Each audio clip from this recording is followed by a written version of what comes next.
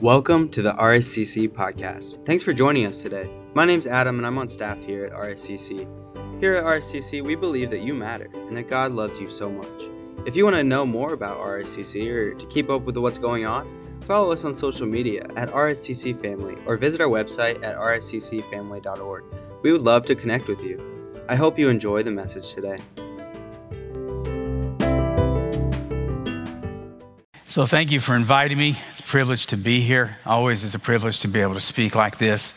And I wanted to be able to talk to you about some things this morning that I think are important because I think it's going to help you as you come through this service and as you leave today. And I think it's going to help you this week.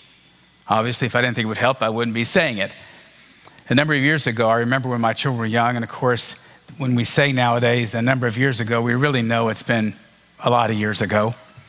Okay, but I was at Disney World with my children, and if you've ever been to Disney World, you know at the end they have the parade and the big finale out in front of the big castle that many of us used to watch on Sunday night. How many of you know Sunday night Disney? Sometimes folks would watch and all this kind of thing, and so my children were there, and they had the big finale, and they were bringing all these characters out, and of course my daughter, and I could do it too possibly, she could sing almost every song of the characters.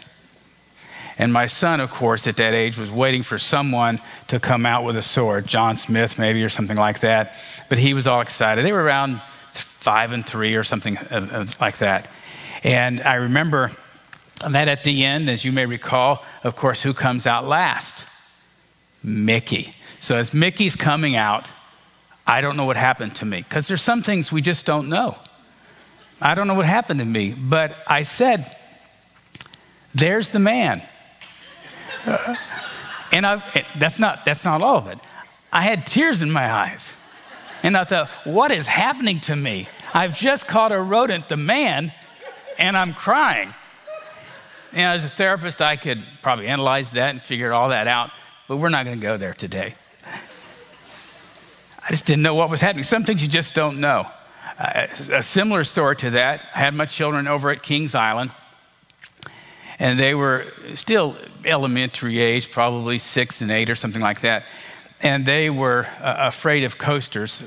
Some of you remember the Racer, which was the original coaster that they had at Kings Island, and they were like dueling racers out through there, and so my children wouldn't ride. But I discovered something that day, and you may know this already. I discovered that at Kings Island, if it's raining, they don't stop the roller coasters. Only if it's lightning.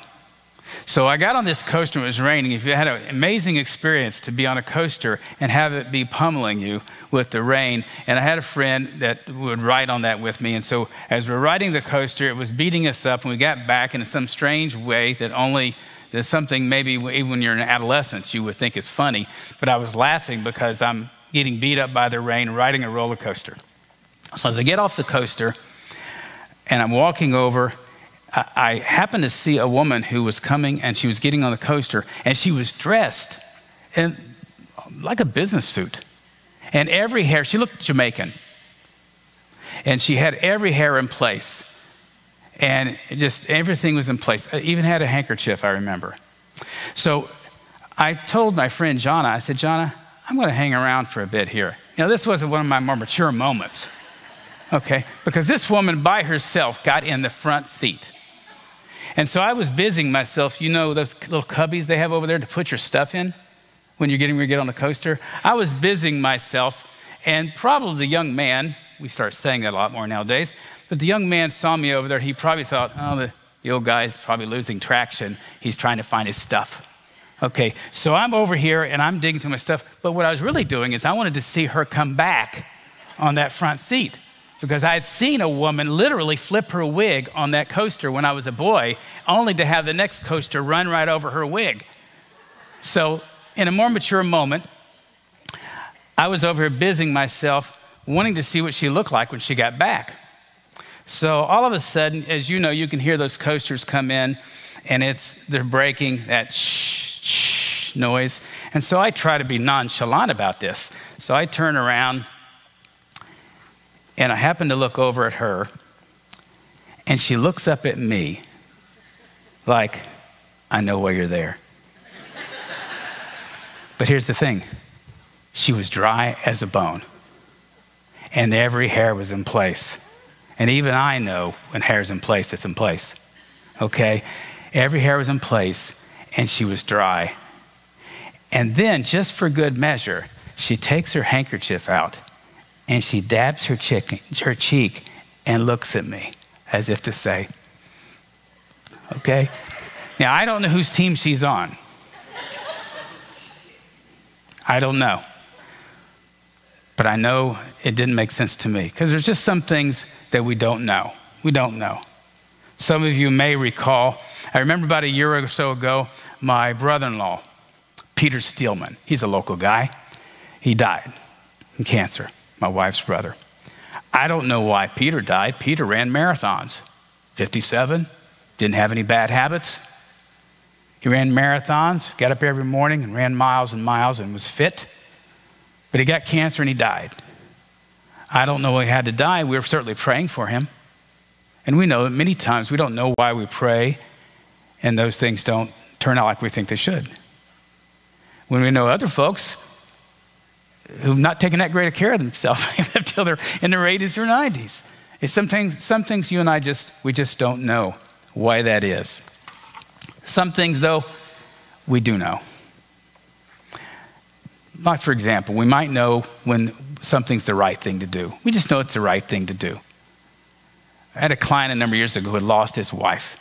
He was about 75, and he lost her, and he was heartbroken, really thinking he didn't want to live.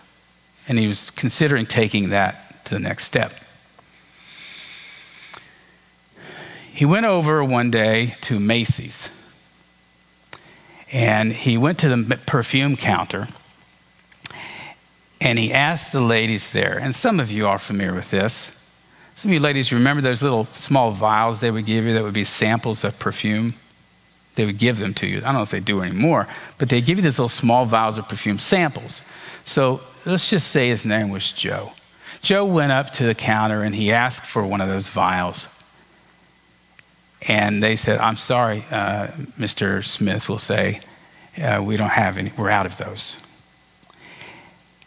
He must have looked pretty sad to the ladies because they said, Mr. Smith, are you okay? He said, well, I came here because I was wanting to get one of those vials of that perfume. My wife wore it. And I was just thinking that perhaps if I could pour a little bit of that on the pillow next to me, I could close my eyes and imagine that I still had her. Well, as you can imagine, he had all the ladies there crying. They broke open a new bottle, and they gave him all the vials he wanted. They just knew. Sometimes we know. They knew it was the right thing. I've been telling that story because it still moves me because they did the right thing. Sometimes we know. What else do we know? We know in Romans, for example, that the scriptures teaches us that we've all sinned and fallen short of the glory of God. We've all messed up. We've all sinned. All of us here have done things that are wrong. And I don't think anyone here is going to deny that, the least of which is me. We all have a past. We hope to learn from it. If we own it, we'll learn from it. Some folks don't own it. And we know that not only have we sinned, but the scripture also teaches us this. It teaches us the reasons why God sent Christ. In John 3:17, it says that God sent his son into the world not to condemn us, but to save us. To save us, not to beat us down. A lot of things beat us down, but that's not how God worked in this situation. He sent Christ to us to save us through Christ. We also know it's through grace that we've been saved. We've been saved by grace through faith. Not that anyone should be able to brag about it or be about us, but it's a gift of God. It's not by our works. It's not by being good. That keeps many of us from getting closer to God because we're just trying to be good. And we know that 1 John 1:9 and 10, if we confess our sins, he is faithful and just and will forgive us of our sins and purify us from everything, from all unrighteousness, from anything that he wants to go out of our life. What else do you and I know? Some other things that you and I know. And this is the focus of my message to you today.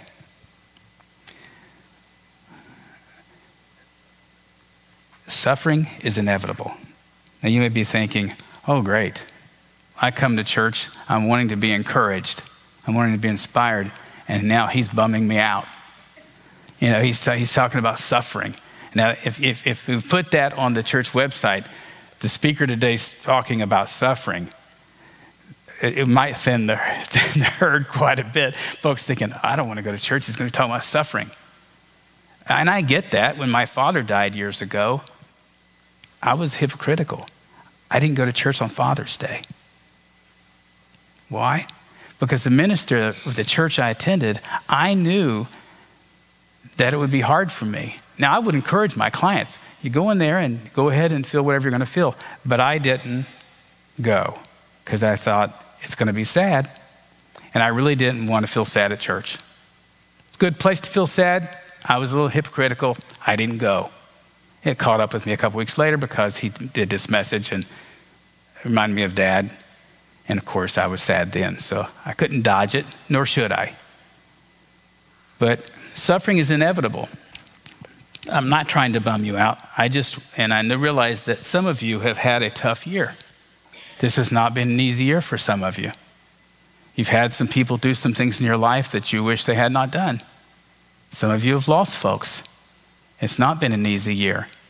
But I think the reason that I want to talk to you about suffering being inevitable is because I'm pretty sure that you come to church because you want somebody to tell you the truth.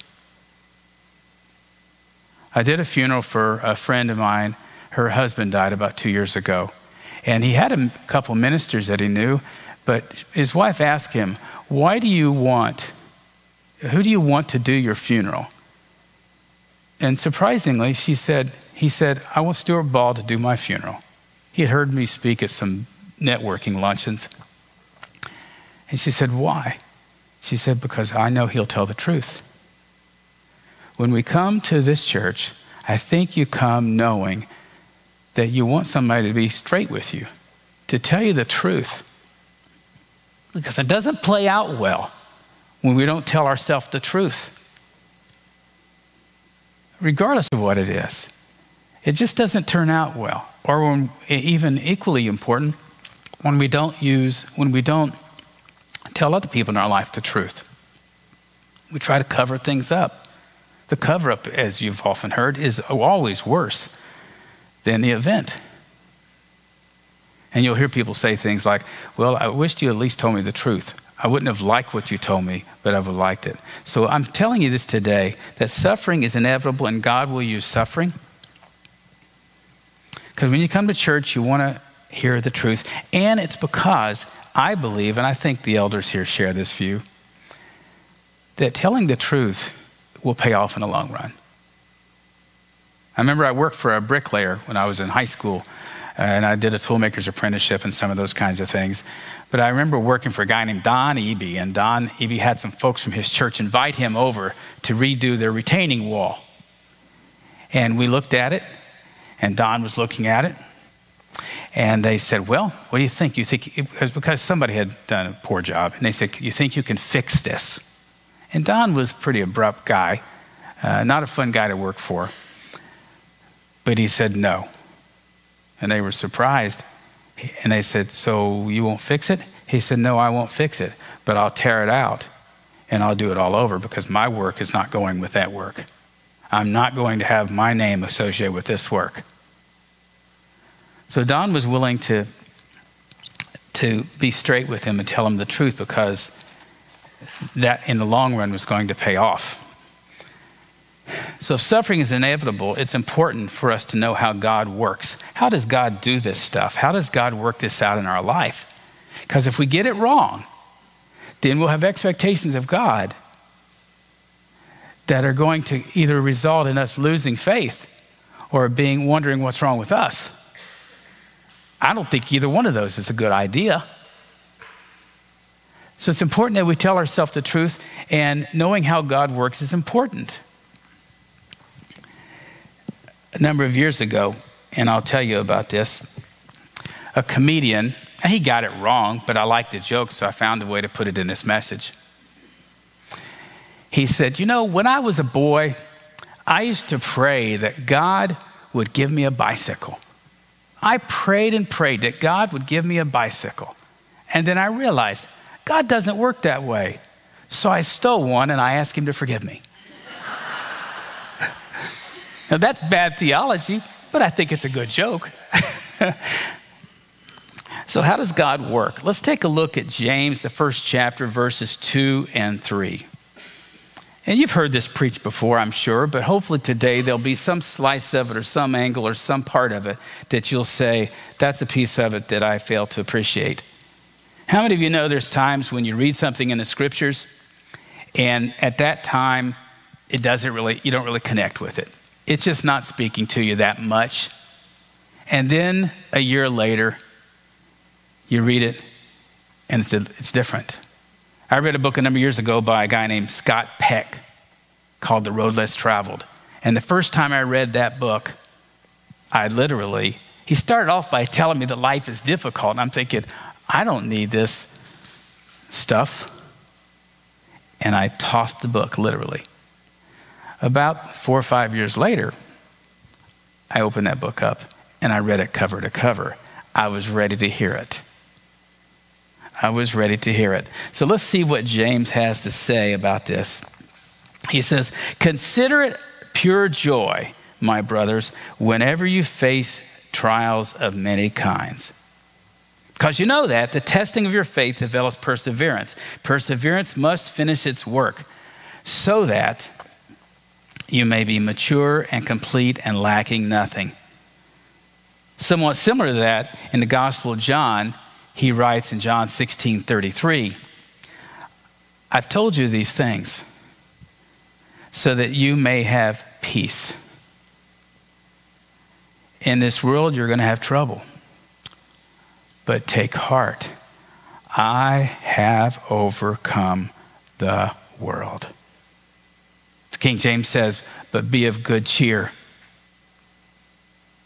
which means take heart. King's English is always a little different. It says, be of good cheer, take heart, because I've overcome the world.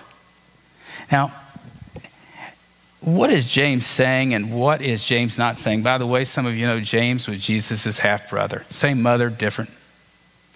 Had not the same father.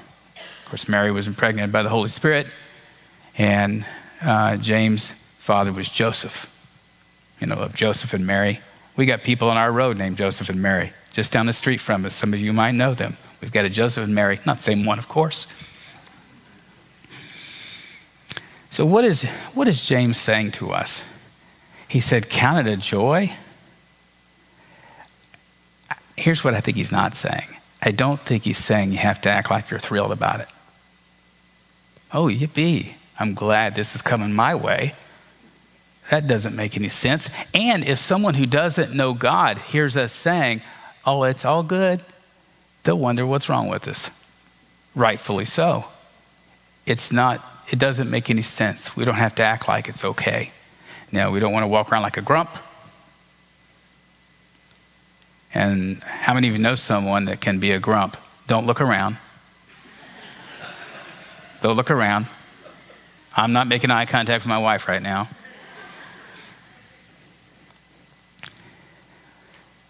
James is telling you and me, I think, that this suffering certainly is inevitable. It's not a matter of if it's going to happen. It's just a matter of when. It's just a matter of when. And he's suggesting to us that we adopt this attitude that this is a when thing. It's not an if thing. And saying to us that if suffering is a given, and I say this to folks that I work with, if suffering is a given, then I've got to decide if I want to suffer for something or I want to suffer for nothing. I almost decided to ask some of the worship team people, one of the two people to stand up here. My wife talked me out of it, to put one over here, and this person was going to be suffering for something, and this person was going to be suffering for nothing. Of course, I wouldn't tell them ahead of time, because then they find out they're the ones suffering for nothing. But James is saying we need to adopt this attitude that if suffering's going to happen, that we can count it a joy because we know that in Christ that we're suffering for something. It's not just that we're just suffering. How many of you know there's times in your life and in my life that if it wasn't for the Lord, you just don't know how you would have gotten through it? You don't know. You don't know how you would have made it because your perspective's like, well, what else is there here? Is that it? So James is telling us and encouraging us to adopt the attitude that we're going to suffer, that we can choose to suffer for something. So if suffering's going to happen, then what then? What then? What do we do? If suffering is inevitable, how does God use suffering? That's the only difference, is whether or not it's for something or for nothing. Let's take a look at what Paul's letter to the church at Corinth. He says, "Praise be to God and the Father of our Lord, Jesus Christ, the Father of compassion and the God of all comfort, who comforts us in all our troubles, so that we can comfort those in trouble, in any trouble, with the comfort we ourselves have received from God. For just as the sufferings of Christ flow over into our lives, because Christ knows what it's like to suffer, obviously, so also through Christ, our comfort can overflow into their life." So one of the reasons we suffer is so that we can be of use to other people. Now, when we're in the midst of suffering, we may not be ready to be of use to them because we're having a hard time ourselves. I know a number of years ago, I was sitting across the table from a fellow named Ed, and Ed was telling me about his son. And sadly enough, Ed's son at age 19 ended his life. And I'll never forget Ed looking at me and saying, "Stuart, I was just trying to get him to 25. And I just couldn't get him there. I couldn't get him there. I worked hard and did everything I could. Got him counseling. I just wanted to get him to 25, and I couldn't." But the story doesn't end there. In Bloomington, when someone has a son or daughter who's ended their life, it's not uncommon for folks to call Ed. Because Ed, he's not one of these folks. When Ed says, "I understand this," you know he does. Ed's of use to some other people. And God uses Ed to be of use to some other people. And there's something about telling our story that it doesn't cause us to forget our pain. But it's a little bit like if you have a wash rag and it's got some stuff in it and you put it under cold water and you begin to rinse it out. When we tell our story and we rinse out that wash rag, the stain or the stuff that was in the rag starts to become more diluted. When we tell folks what we've been through, when we own, that's probably why some folks will talk about in recovery. They'll talk about, here's my story. In church, used to call it our testimony. In 12-step groups, they call it their lead. Or they might share it with one person to another. And they say, "Here's my story." And every time we tell that story, it underlines it. Underlines it like writing your first-grade girlfriend a letter like, "I really like you." And you underline it multiple times. So when we tell this story and when we're of use to other people, God uses that to help you and I to own our own suffering and the reality that this stuff has happened. And yes, they are gone. And yes, my son and daughter are making choices that are breaking my heart, or they have. God uses that to help us to own it. because he knows if we don't own our suffering, it has a way of owning us, does it not? You try to act like it's not bothering you, but if you notice when you try to act like something doesn't bother you, it almost makes it worse. It's like not listening to a doctor when they say, keep it elevated. You don't do that, what happens? That ankle injury takes a month instead of 2 weeks. So, how does God use suffering? So that we can be of use to other people. So we can have empathy with other people, not just sympathize, but we can put ourselves in their shoes. That's what the writing is saying, so that we can speak from experience of our relationship with God and what he's doing for us. Excuse me. It might be in this church or somewhere else that you're sitting there with your husband or your wife and you notice someone in church who's lost their wife or their husband, and you think to yourself, I wonder how it would feel to not have my husband or my wife sitting next to me right now. I wonder how it feels for her or how it feels for him. So empathy dictates to me, I'm going to go over and say, would you mind if we sat next to you? That's what empathy compels us to do that kind of stuff. It challenges us, and we start putting ourselves in the other person's shoes. And we invite ourselves over and ask them to do us a favor. Would you mind going to lunch with us today? Nothing fancy. We're just going to go over and get a quesadilla. You can tell where I go. They got me on the plan now over there. The ultimate show of sympathy and empathy is in Hebrews 4. When Jesus is described as the sympathetic high priest. And in there it says that because he was tempted in every way. Now I encourage you to think about this. It says every way. And you think about all the ways that we can be tempted. It says Jesus was tempted in every way. And because he was tempted, he's able to sympathize with you and with me. He sympathizes with us. Have you ever considered that? That Jesus sympathizes with you.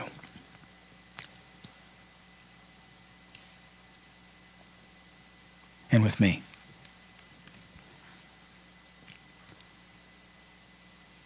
So how else does God use suffering? God uses suffering to help us get stronger.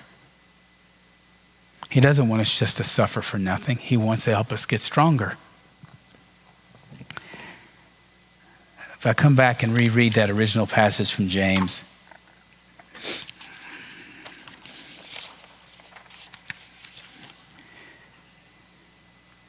consider it pure joy, my brothers, whenever you face trials of many kinds, because you know that the testing of your faith develops perseverance. Now, let me say a quick thing about faith.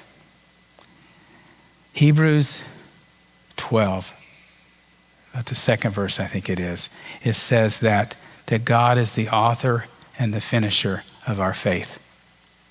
And what that means to you and me is we are not.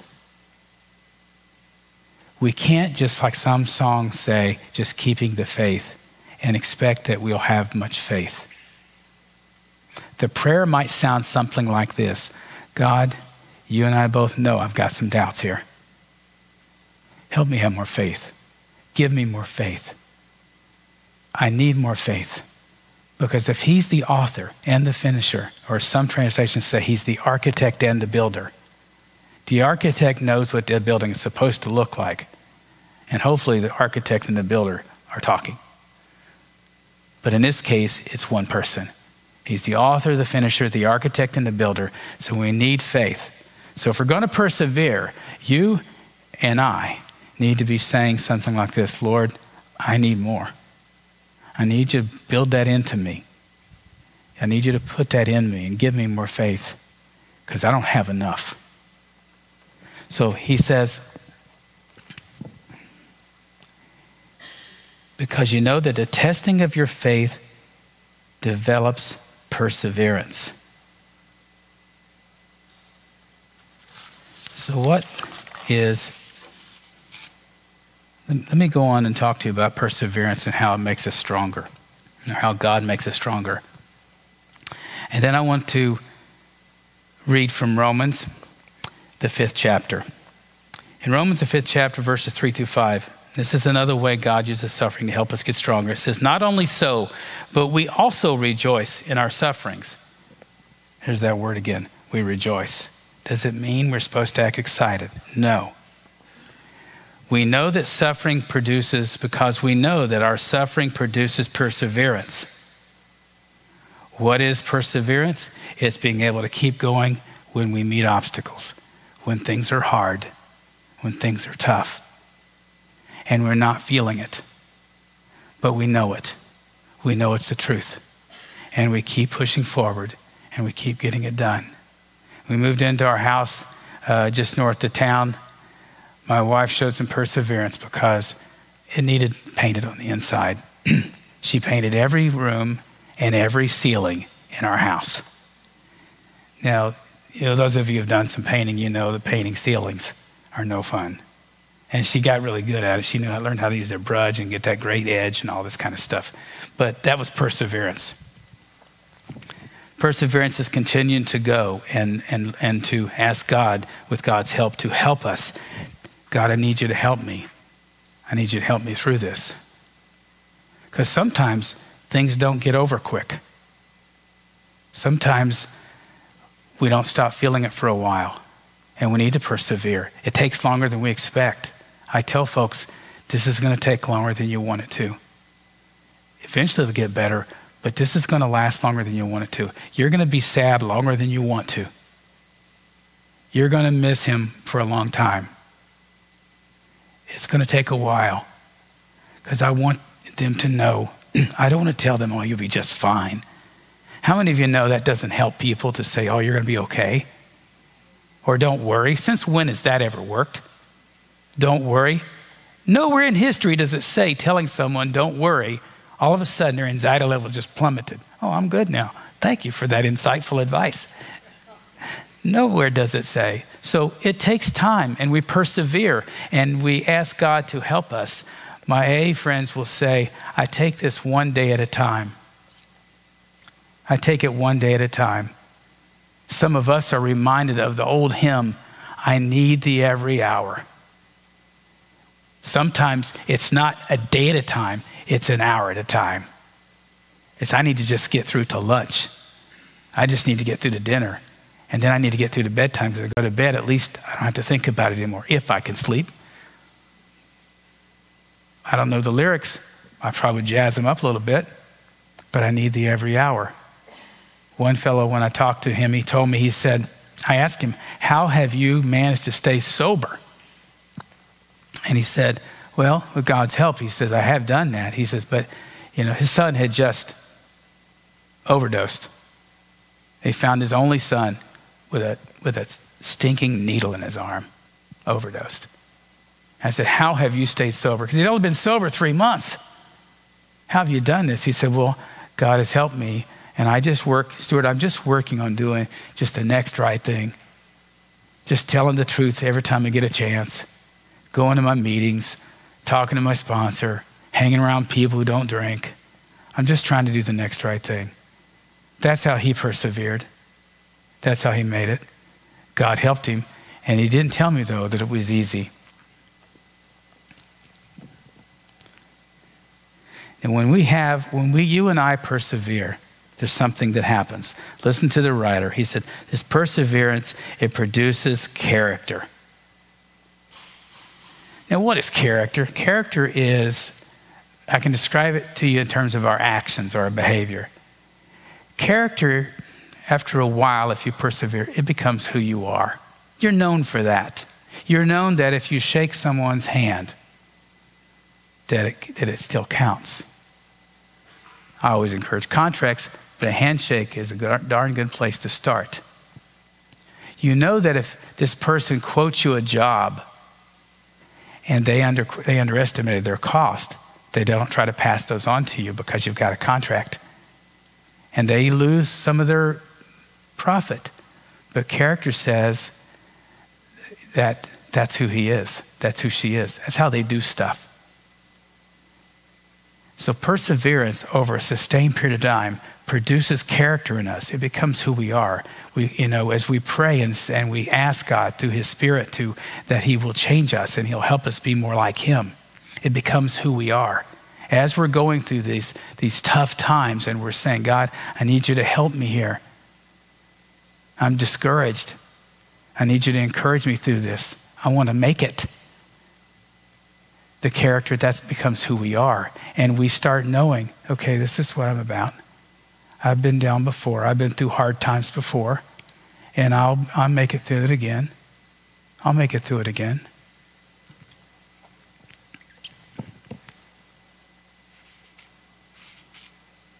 Peter talks about character.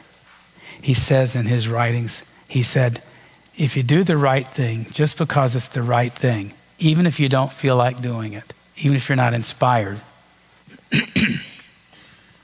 you'll still be blessed. That's what character looks like. And not to be promoting myself here, but I remember here 2 or 3 years ago that my wife she thanked me for being so patient. She said, honey, thank you for being so patient. What she doesn't realize is I wasn't feeling patient at all. But I did what was needed in that situation, and she thanked me for being so patient. So after a while, it becomes who we are. Reading on, that this character, it produces a hope that doesn't disappoint us. The writer says this is a hope. It gives us hope, and it doesn't disappoint us.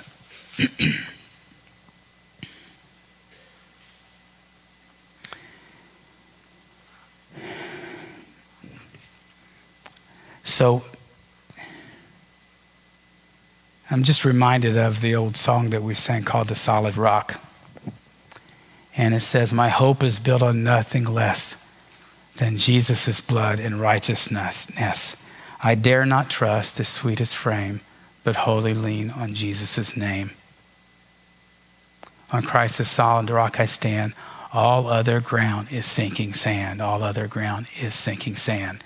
Sometimes our hopes get misplaced. Leah in the Old Testament, she kept hoping that she gave her husband another child, another son. He would love her.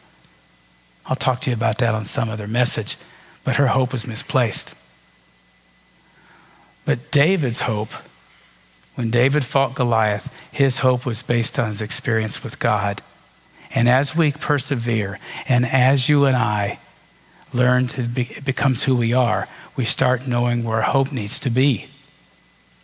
David's hope was in God. When he was getting ready to fight Goliath, Saul was trying to armor him up. And some of you remember this story where he said, I won't need those. I won't need those. The God who rescued me from the lion and the bear will rescue me, will help me with this uncircumcised Philistine. David knew where his hope was.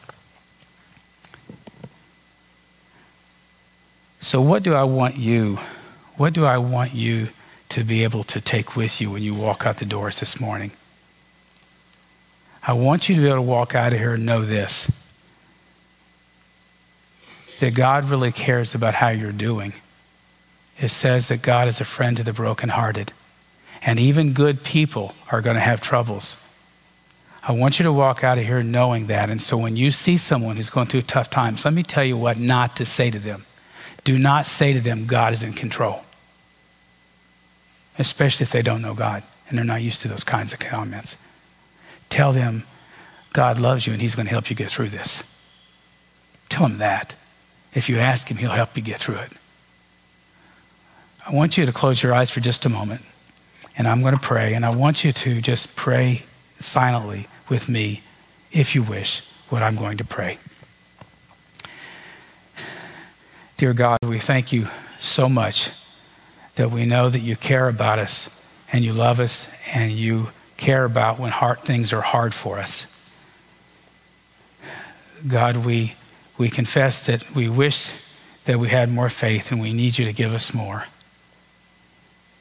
God, you know what I'm dealing with right now. God, I need you to help me with that and give me the strength and the courage and the faith that I need to get through it. And I will thank you for that, and I'll be grateful for that. In Christ's name, amen.